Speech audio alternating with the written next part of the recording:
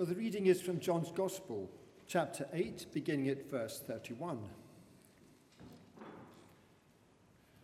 To the Jews who had believed him, Jesus said, "If you hold to my teaching, you are really my disciples. Then you will know the truth, and the truth will set you free." They answered him, "We are Abraham's descendants and have never been slaves of anyone. How can you say that we shall be set free?"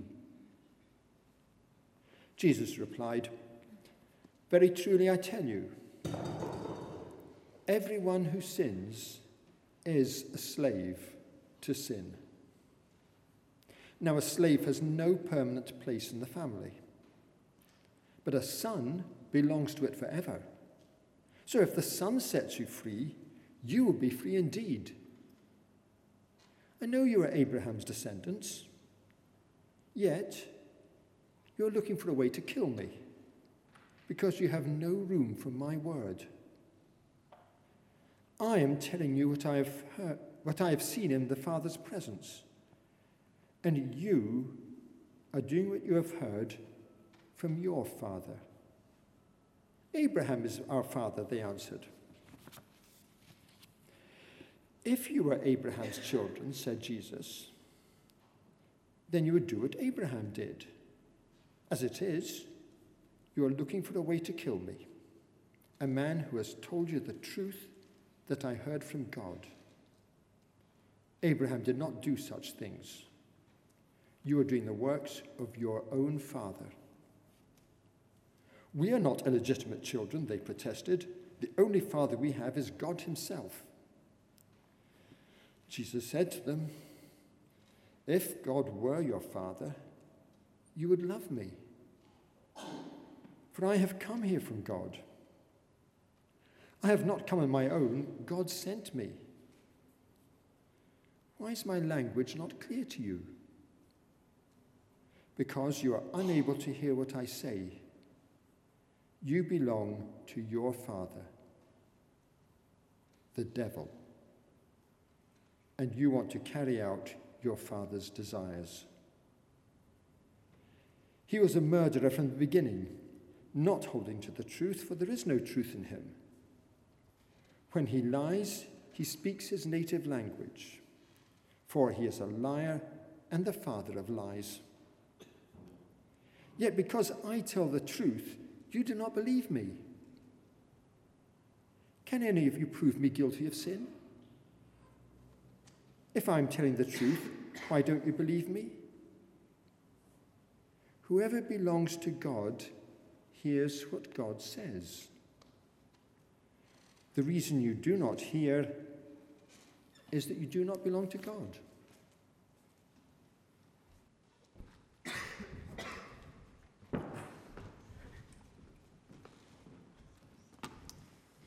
Thank you, Roger. That was great. Amazingly read there. Love the pause where it comes to "you are the Father." The devil is amazing. Hey, for those of you who have not met you, my name's Paul. I'm one of the associate ministers here at Peas and G's. It'd be great to meet you at the end. Do come and say hi. I'd love to find out who you are and chat a little bit. So do come and grab me at the end and say hi. Let's just pray before we start. Heavenly Father, we just thank you that you are our Father, that we are your children. And Lord, we've already sung about it this evening. But Lord Jesus, you are our heavenly Father, our perfect Father. And Lord, you call us, you form us, you shape us. We carry your identity, Lord Jesus. We thank you for that. We thank you for the truths that we've already sung. We pray that that be a reality, Lord, in our hearts tonight. That would sink, Lord, from our head to our heart and it would live out in our lives, we pray. We just pray that you take what we have, Lord, this evening. And as we hear from Rachel, that, Father, you'd also just open our ears to what you want to say, Lord God. Amen. Hey, well, we're going to be looking at identity, as it's already been said by Libby, which is great to look at this subject. And as I come to think about this subject, it's been a really interesting, timely sort of week as I've been shaping a talk and thinking about a talk the same week that I turned 40. So I was 40 this week. Now, I know what you're thinking. I only look 39. But that was last week. I am actually 40. And the staff did an amazing job at providing chocolate brownies and breakfast and really celebrating me, which was amazing to be part of. I felt very loved, very known, very seen. It was a brilliant time. But it's been interesting actually thinking about turning 40. Now, my life's quite full, so I've got 4 children under the age of 10. So life's quite busy, quite chaotic. I haven't actually massively thought about it too much. But every time I did and I pondered and I thought about it, I thought, well, am I doing the thing I would always wanted to do? When I become 40, is it the thing that I thought I would be doing when I was 40? And am I in the place that I thought I'd be in? And am I with the person that I thought I'd be with? And you think all these things when you hit a certain milestone. Maybe you guys have had something similar, maybe starting from a younger age. Maybe when you became 16 or 18. Maybe it was when you were 21 and you're like, wow, I didn't think I'd be here when I was 21. I didn't think I'd be doing this when I was 21. Maybe it was 30. Maybe it was 40 like me. Maybe it was 50. Maybe when it was 60. Maybe it was more. But we hit these milestones and it's an opportunity just to think, where am I? Who am I? Where have I been? And where am I going? Well, there's these milestones in our life that kind of help us think about these things, that almost jolt us into looking at our lives and our identity and how we see ourselves. When we look in the mirror, when we look at others, when we post, when we receive stuff back, how we feel about ourselves. And there's been other moments in my life when it's been a time to reflect and a time to question and think, what am I doing? Who am I? Am I on the right track? Am I on the wrong track? Is this who I'm supposed to be? Am I in the right calling? Am I in the right career? Am I doing the thing that I thought I would be doing? And one of them times was when I got ordained at St. Paul's Cathedral. And I remember being at the cathedral and I was standing in this dress thing with a frock and a dog collar. And all my family came to see me, and we had to sing this liturgy stuff. And then I had people that had never been to church in this building, and I had family members that didn't believe in this building. And it just seemed so surreal and slightly weird, if I'm being honest. And I was like, is this what I've signed up for? Is this who I am?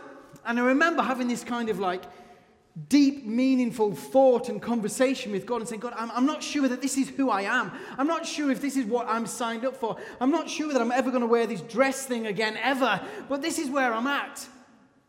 So the night that I became a priest, I did what everybody would do, surely. I did the thing that we would all do.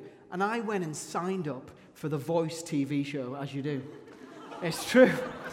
So I had this massive crash of what have I done? What have I done? I've just been ordained. I'm going to be a priest. I'm going to wear a frock. I'm going to read liturgy. I'm going to swing things and it's going to smell nice. And it's going to be, I can't do this.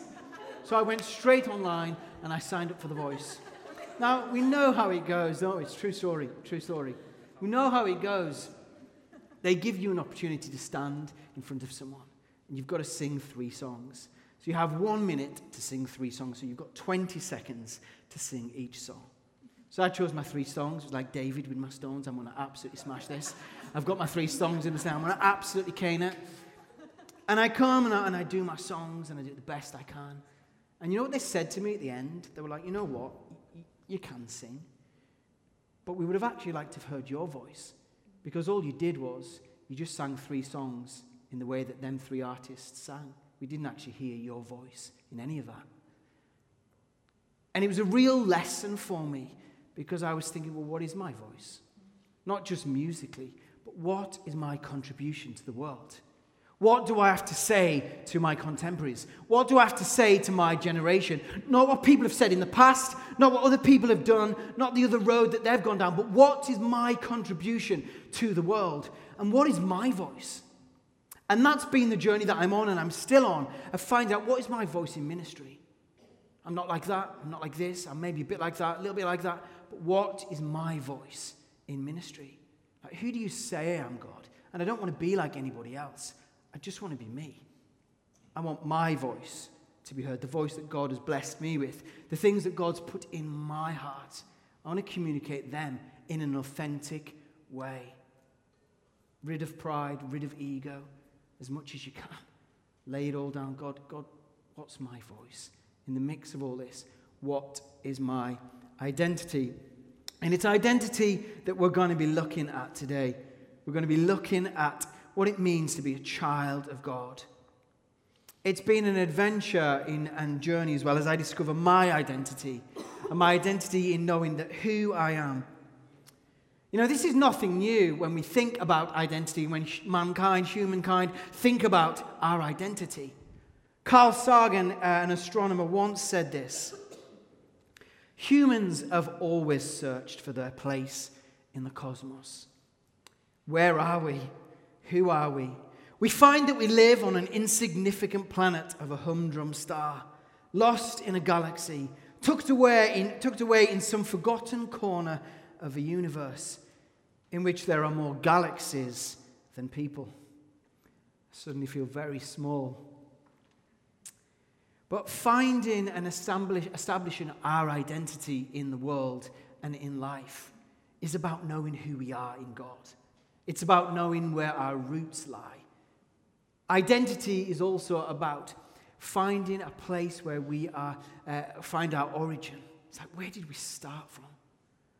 We had that verse that was read out amazingly just during worship, that God's thought about us before the beginning of time.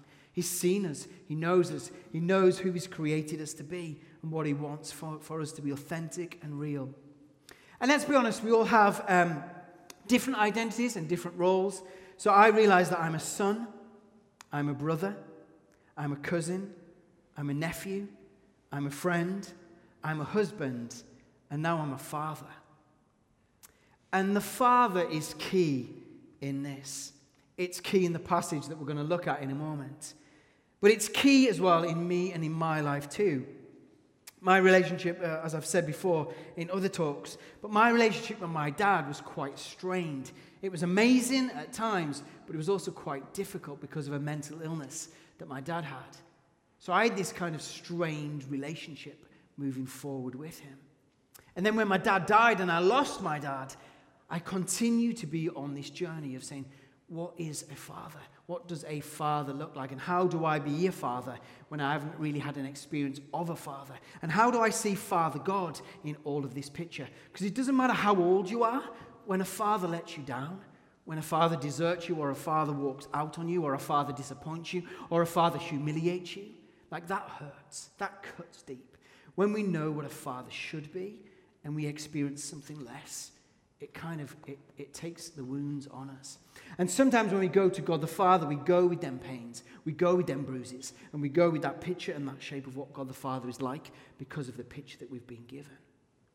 But God is saying, I'm the perfect Father. I'm the Father who won't abandon you. You're not an orphan, you're a child. You're a child of God. But how I related to the world really was affected by my upbringing. How I saw myself, how I saw my identity, and how I saw others in the world. Psychoanalyst Karen Horney said this. She was particularly interested in the way that some parents' behavior could lead a child to doubt their very basic approval and acceptance. When this happens, she says, the child becomes to perceive love and encouragement as contingent or dependent. In other words, we only feel okay about ourselves when other people seem okay towards us. As a result, we grow up feeling insecure and react to the world with fearfulness or basic anxiety. And that was my story. And through grief counseling and other counseling and prayer ministry and deep prayer, it's been a journey of rediscovering the Father, rediscovering who I am, rediscovering my identity in Christ, that I'm a child of God, that I have a royal identity, that I am loved and adored by God, that God the Father sees me with all the flaws and everything. He knows it all, but He sees the potential. He sees the finished item. He sees the thing that He died for, the perfect Son that He loves. He sees me through Jesus' eyes as well. And I've had to be reminded of that over the time and over my years, that that's the identity that I have and that I stand in. Let's look at this verse then. Let me just give you the context for this verse. So Jesus is in the temple courts. He's talking to the teachers and the Pharisees.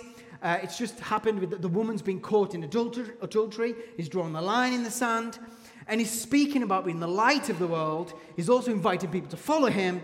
And he's saying that his Father has sent him. And that's the key word.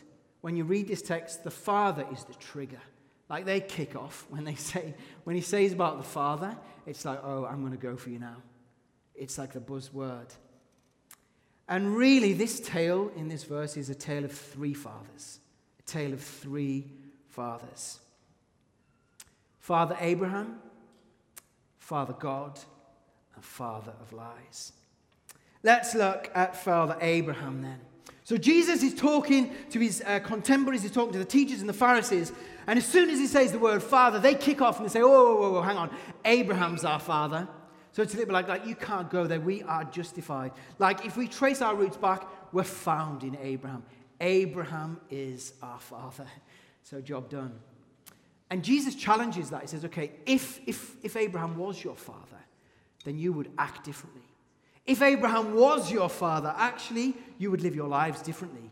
And if Abraham was your father, you would follow as Abraham did. And even Abraham awaited me. Even Abraham longed for me. I go before Abraham.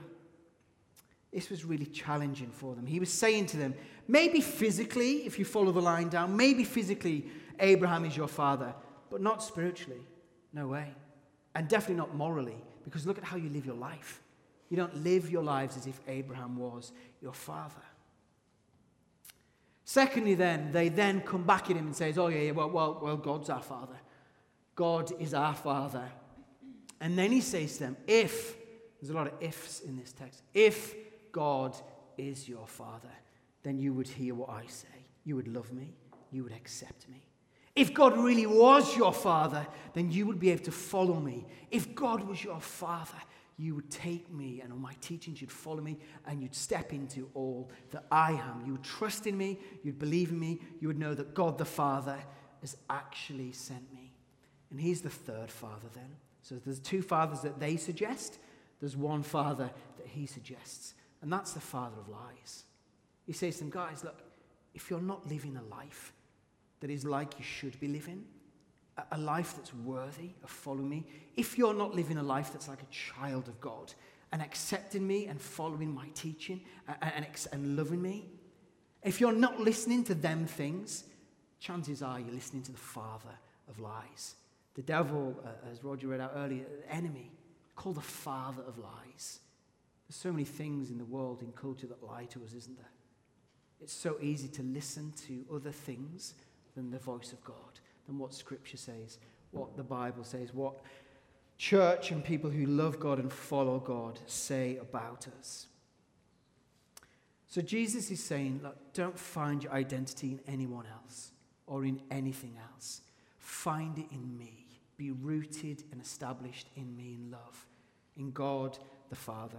The Apostle Paul says in Ephesians 1, verse 11 to 12, in the Message translation, it is in Christ that we find out who we are and what we are living for. It's in Christ we find out who we are and what we are living for. So here's a question. The teachers and the Pharisees were finding their identity in a distant father, Abraham. Who or what is your Abraham? Who or what is your Abraham? What's your go-to when you're feeling rubbish, you're feeling low? What's your go-to? It's like, it's okay because I've got 1,000 followers. It's okay because I've got a cushy job. It's okay because my bank balance is full. It's okay because I've got a great sports car. It's okay because I've got a really good-looking girlfriend or boyfriend. It's okay because... What's your Abraham? Who is your Abraham? And can I suggest that if it's anything else but God the Father, it's not going to cut it. It's not going to cut it. It's just a mini God. It's an idol. And idols always break the heart of their worshipper. We know that we are more than our profile. We know that we are more than our best filtered photo. We know that we are more than our jobs. We know that we are more than our online presence. We know that we are more than people's praise. We know that we are more than our job. Now, there's a real wave of particularly teenage girls that were getting this wave of just depression and anxiety because when they looked in the mirror, they didn't look as good as their filtered photo online. And it was like, what I see in front of me isn't actually what is good after I've played around and filtered it. But I really believe that God wants to give you a different mirror. He wants to present a mirror to you and say, look and see how I see you. You're a child of God. Like, come and find your identity in me. It's not in any of that stuff. It's in me. Find your voice. Let your voice be heard. Your authentic voice. The voice that I've given you as a child of God. Not an orphan, scrambling around for an identity found in other places. Don't drink from any other well apart from God and your identity in God the Father. Because it just won't satisfy. You know, we should see the world from on our dad's shoulders. I often pick our kids up and I put them on my shoulder and I say, what's it like up there? What can you see from up there? And if we're children of God, and if we allow God to pick us up and to be on his shoulders, we should see the world from his shoulders, safe in him, looking out from a heavenly perspective, see the world differently when we're held by him on his shoulders. I'm going to ask Josh just to come up and grab a couple of bar stools with me, and we're going to go on number 2, and we're going to hear from Rachel. Let's give Rachel a big round of applause.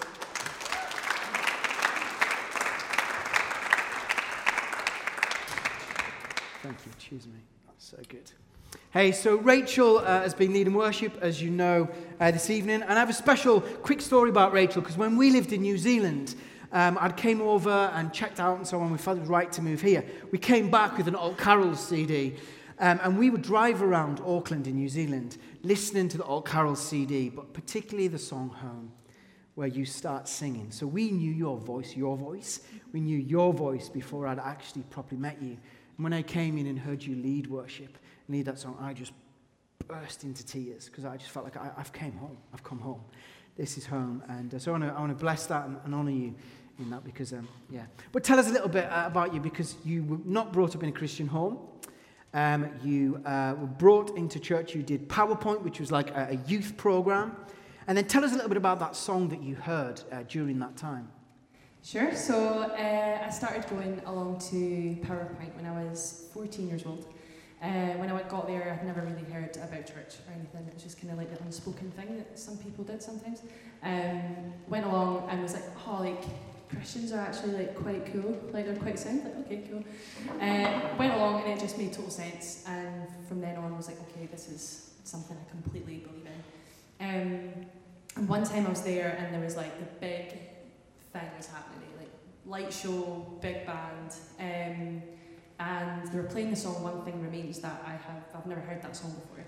And it was during the second verse where it says on and on it goes. They're talking about the love of God and the love of Jesus and the grace. And I just like broke down. Like, I've never cried like that. I was only 16, like, don't cry like that yet, and just gone. And I was like, wow, this is so overwhelming, this like love I'm experiencing. And in that moment, it was the first time I ever heard from God. And he said to me, you're going to be doing that one day.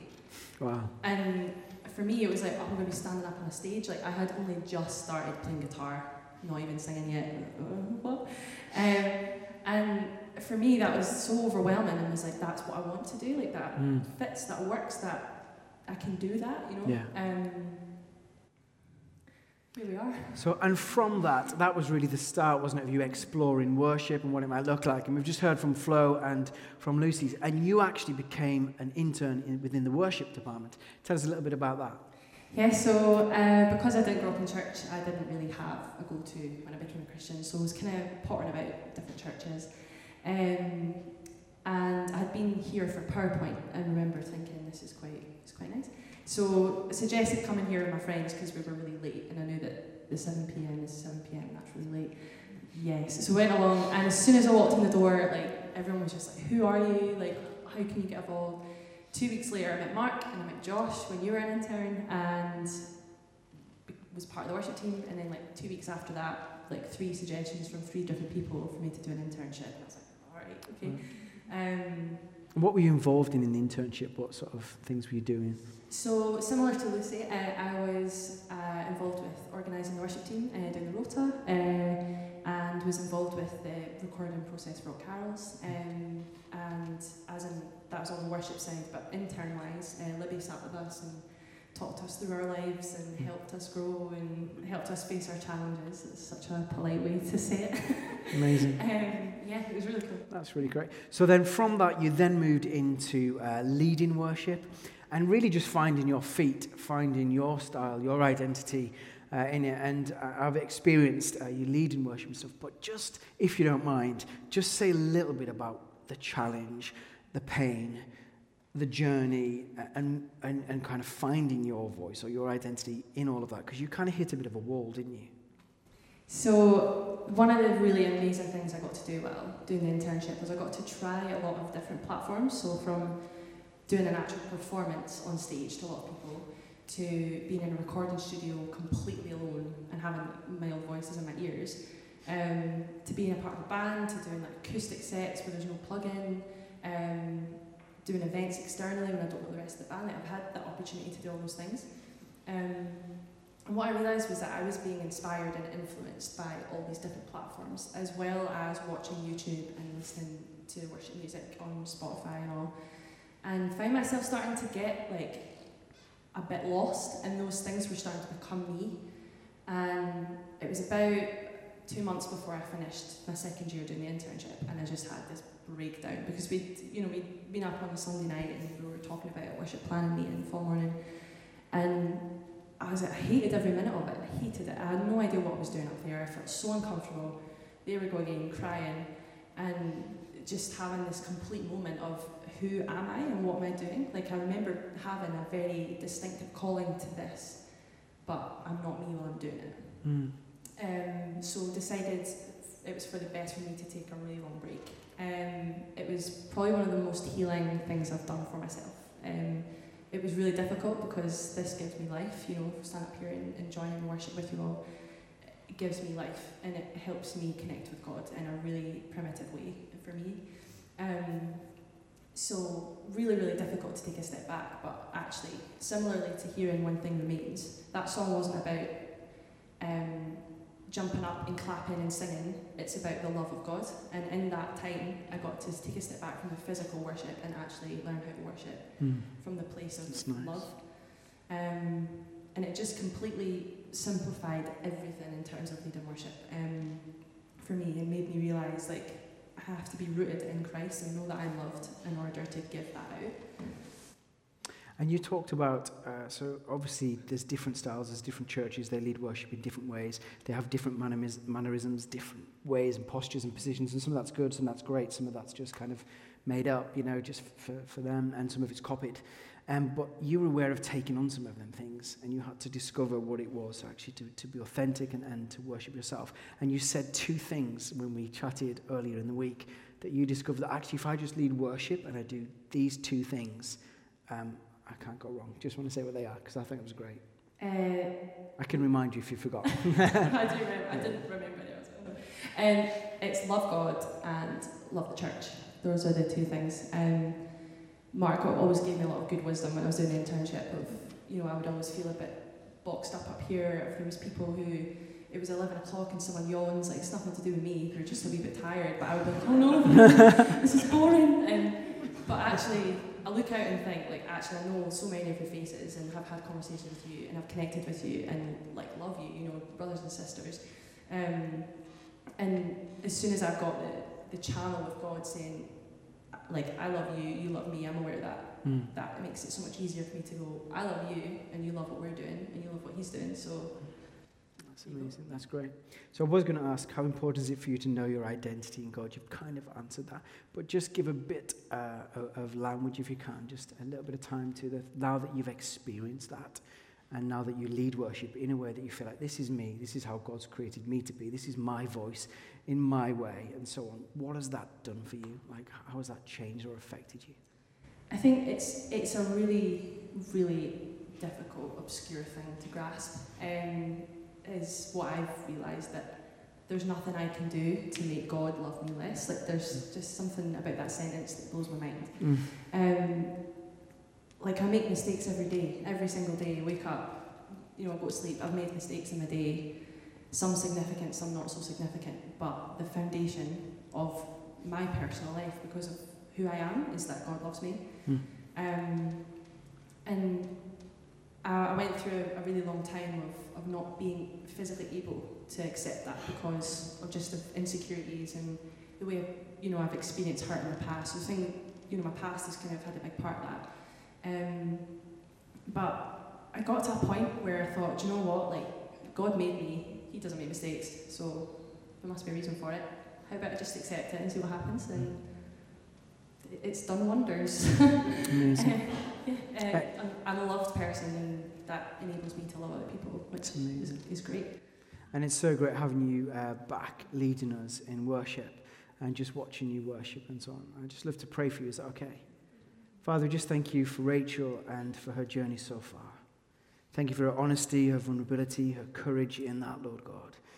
We thank you, Father, for her pursuit of just finding who you've made her to be and her voice in the world and in worship, Lord God. Father, just bless the Lord Jesus, we pray. Just anoint her voice. Anoint her, Lord Jesus, we pray. Give her a heart's desire, Lord God. And as she loves you and loves the church, we pray that each thing would grow. That, Father, them hearts would just get larger and larger, Father. And just a picture that I have for you, Rachel, just as we were praying and thinking about it, but just of this trellis and just like constantly building more and more trellis in expectation, in anticipation for real growth.